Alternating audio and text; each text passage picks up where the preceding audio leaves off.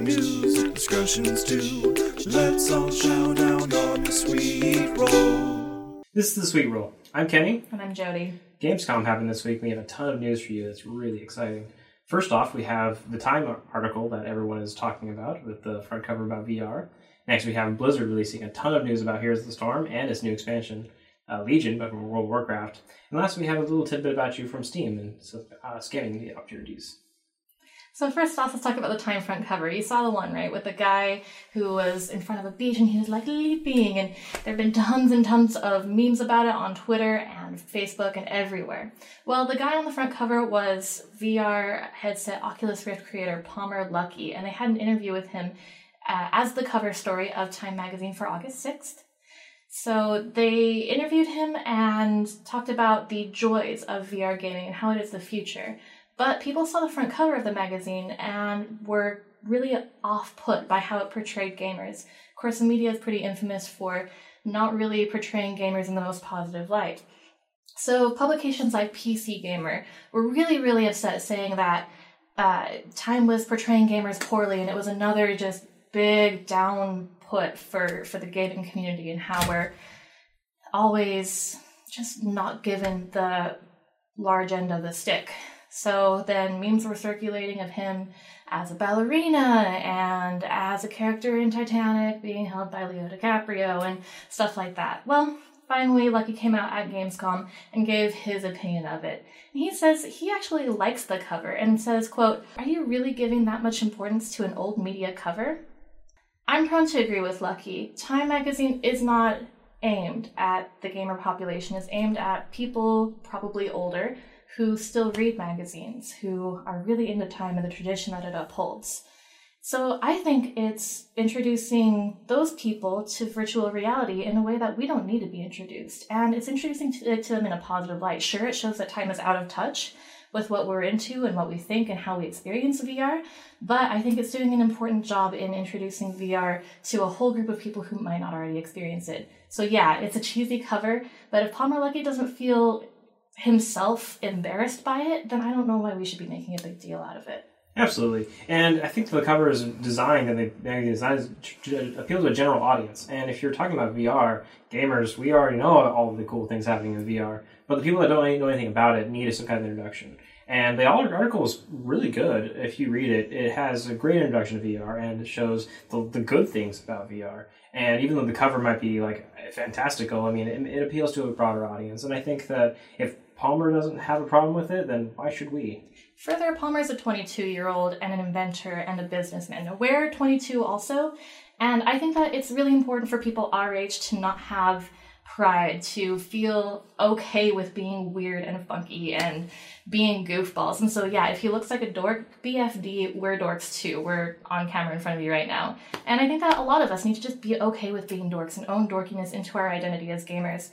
We're wearing a Pusheen shirt and a Fi-Fi Dragon shirt. Like, come on, let's just embrace our dorkiness and be okay with it. Yeah, and even Time even agrees with that point. Time even said in their article that they introduced nerds several times, and nerd is a good thing. They're saying nerds are really successful. They have businesses and make a ton of money, and they're really successful. And they make nerds in a very positive light. I think that's great. We've been nerds since middle school, like claiming and owning that identity. Let's all do it. Let's be cool with it. Yeah.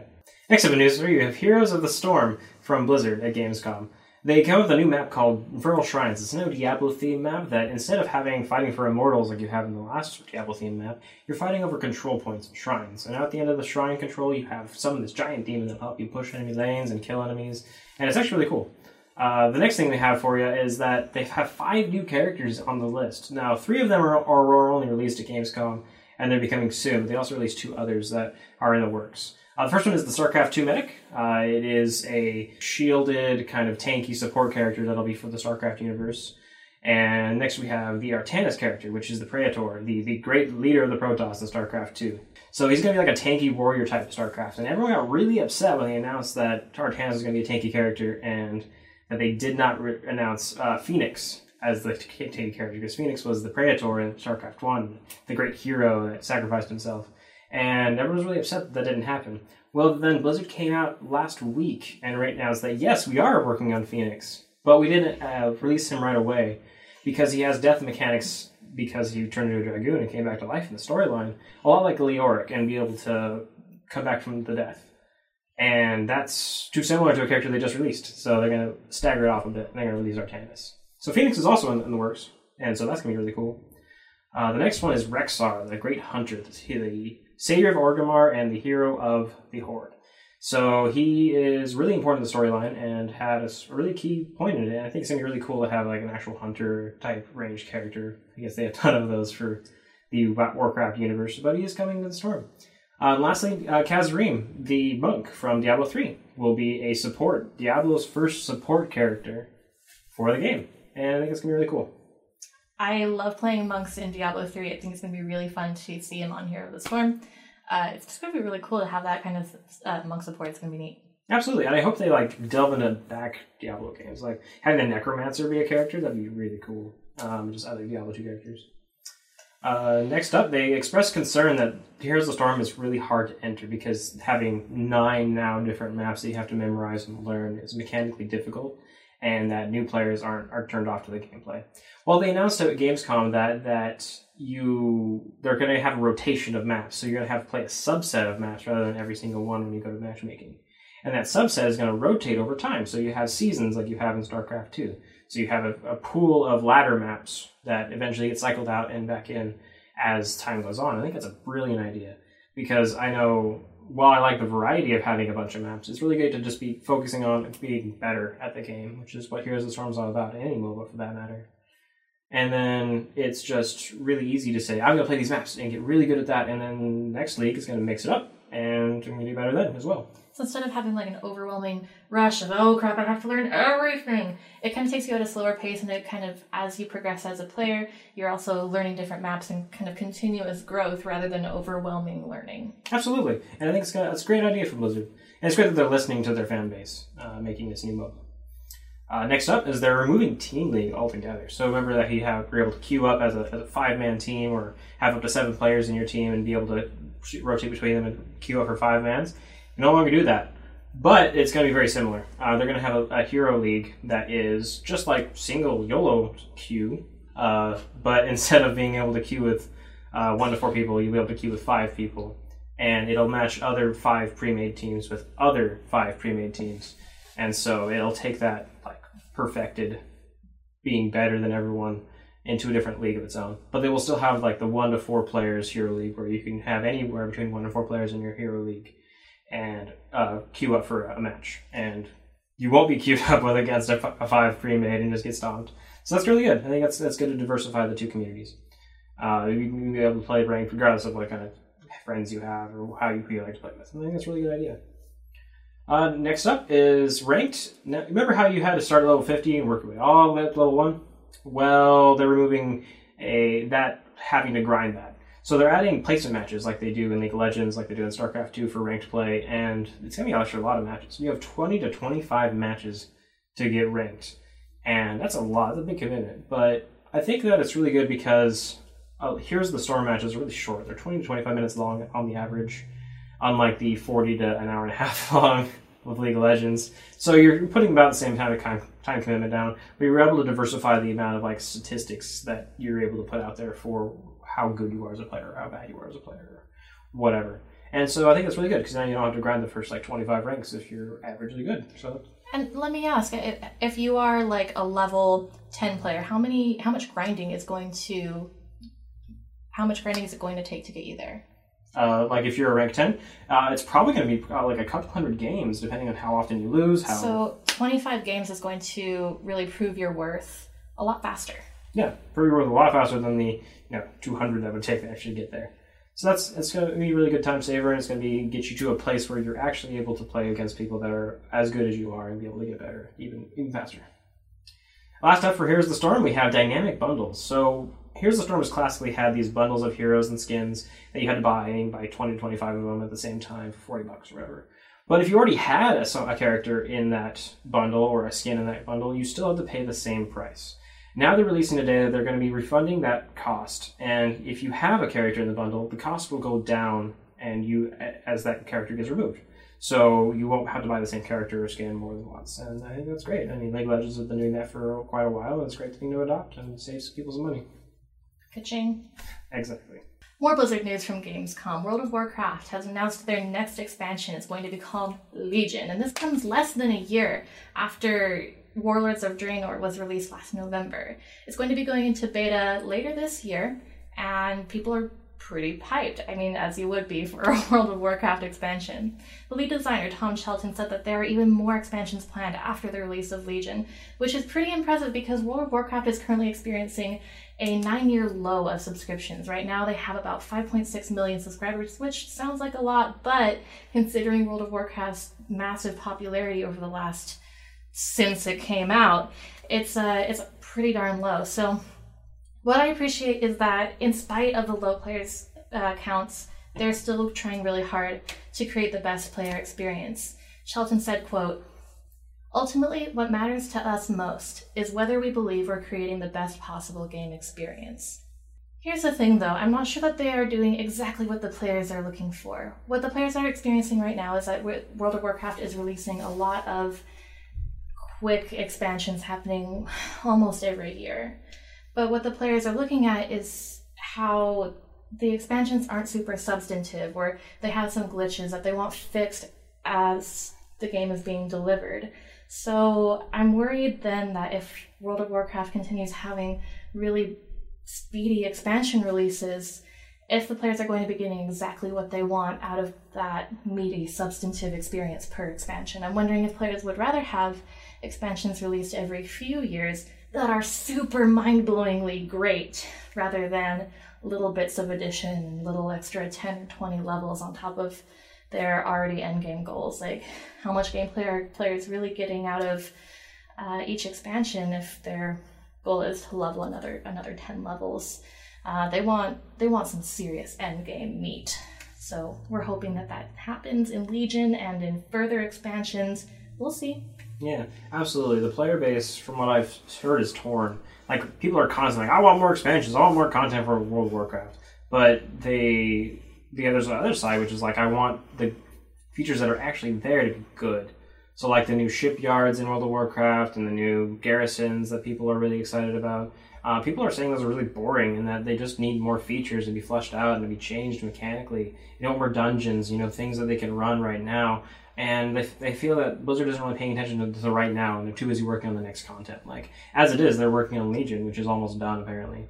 And then they've already announced they're working on expansions past Legion, before Legion even comes out. Like, that's ridiculous. And they're coming out this, yearly cycle. Like, no one asked them to do this. Like, who wants a new expansion? Who wants to pay $60 every year for a new, chunk of, 3 hours to level? Like, it's ridiculous. And I think that it's really taking away from the game. That's why the subscriber numbers keep going up and down constantly, just this radical movement. Like, World of Draenor came out, and they had more subscribers than they've ever had. And then, 3 months later, it tanks to the lowest number they've ever had. Like, that seems that they're not, putting, a life into this game. They're just putting out content, getting subscribers, dropping it, putting out new content, and there's this endless cycle of just crappy content. Eventually, the game's going to go down. And, I mean, that might be a good thing. It's a 10-year-old game, almost 11 now. So maybe they need to come up with a new game. But until then, I think that they really should just focus on the content they have now and making it good and listening to their player base. I'm thinking it's a good idea for a game and a company as developed as World of Warcraft and Blizzard to have a long, far-reaching vision. Like, yes, 10 years down the road we want to have another 5 expansions or whatever.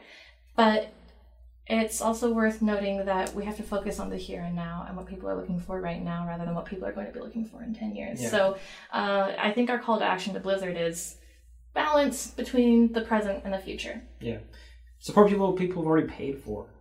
People have already paid for it. They want it to be good. Who cares what they're going to buy next? They've already paid for it, and they should have a good experience with it.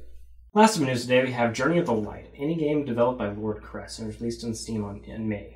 This was billed as one of the hardest puzzle games on Steam, and it turned out to be that was true. It was the hardest puzzle game on Steam. As the game community started coming around saying, how do we beat this game? We can't even get past the first level, and everyone was trying to get together.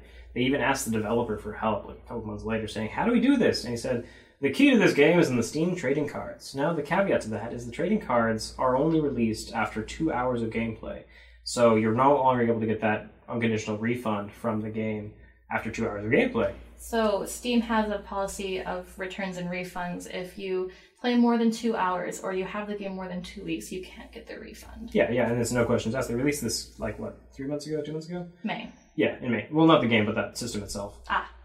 But yeah, and so with the developer saying that, the players got really confused and say, well, do we really have to play this game for 2 hours and not worry about us getting past the first level if we can't even do it now? So people dug into the code of the game, the actual meat, and see, how does this game work? How do I beat it?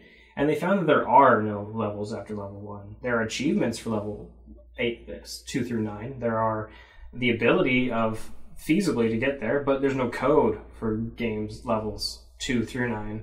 And that's really, really bad. It's sketchy. It is sketchy AF. Yeah, you can't physically get past level 1. And the developer says, no, you need to play this game for 2 hours to get past level 1. Saying, buy my game and then give me money, and then you can't get a refund. And I give you a really poor quality game. That seems legit. Right?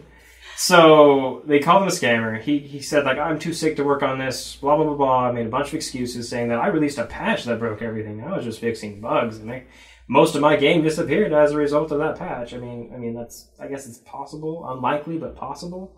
So, as of the response, Steam, not unprecedentedly, but very rarely sweeps the garbage on the doorstep and says, anyone can get a refund for this game, regardless of how long you've played it or how long you've had it, because this is sketch. People are saying that the developer himself was saying to Steam, hey, can you make this a thing for me? I really messed up here. But there's no evidence of that. So he could have been doing the right thing, could have been scamming, and now it's coming back to bite him. We don't know. So yeah, it could be that it was either good guy Lord Crest saying, hey Steam, please let people get refunds on this sketchy, weird game that I released. I messed up in development. Something happened, but I want to do right by everybody. Or it could just be Steam of their own accord being like, dude. That's not okay. No. We don't know. There's nothing official being said right now. I want to be idealistic and say that, the developers coming through, we'll let you know if we learn anything new. Absolutely. And it does really come to say that Steam is a dangerous platform. You don't own the games, you're releasing the games that you buy off Steam. So it's dangerous. You can have scams like this. People can do that. It's possible. Greenlight isn't the perfect system. Just to note, if you think that you are the smartest person in the world and you can solve the puzzle, that's too bad. The game has been removed from the Steam store. You can't buy it.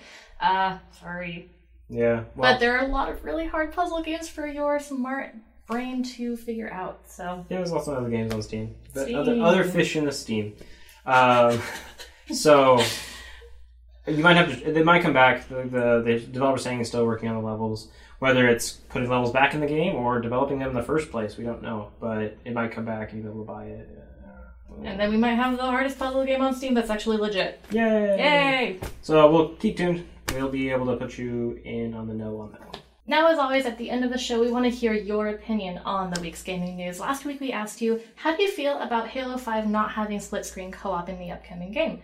Are you okay with it? Are you upset because it's how you like to play with your friends? Here's your response.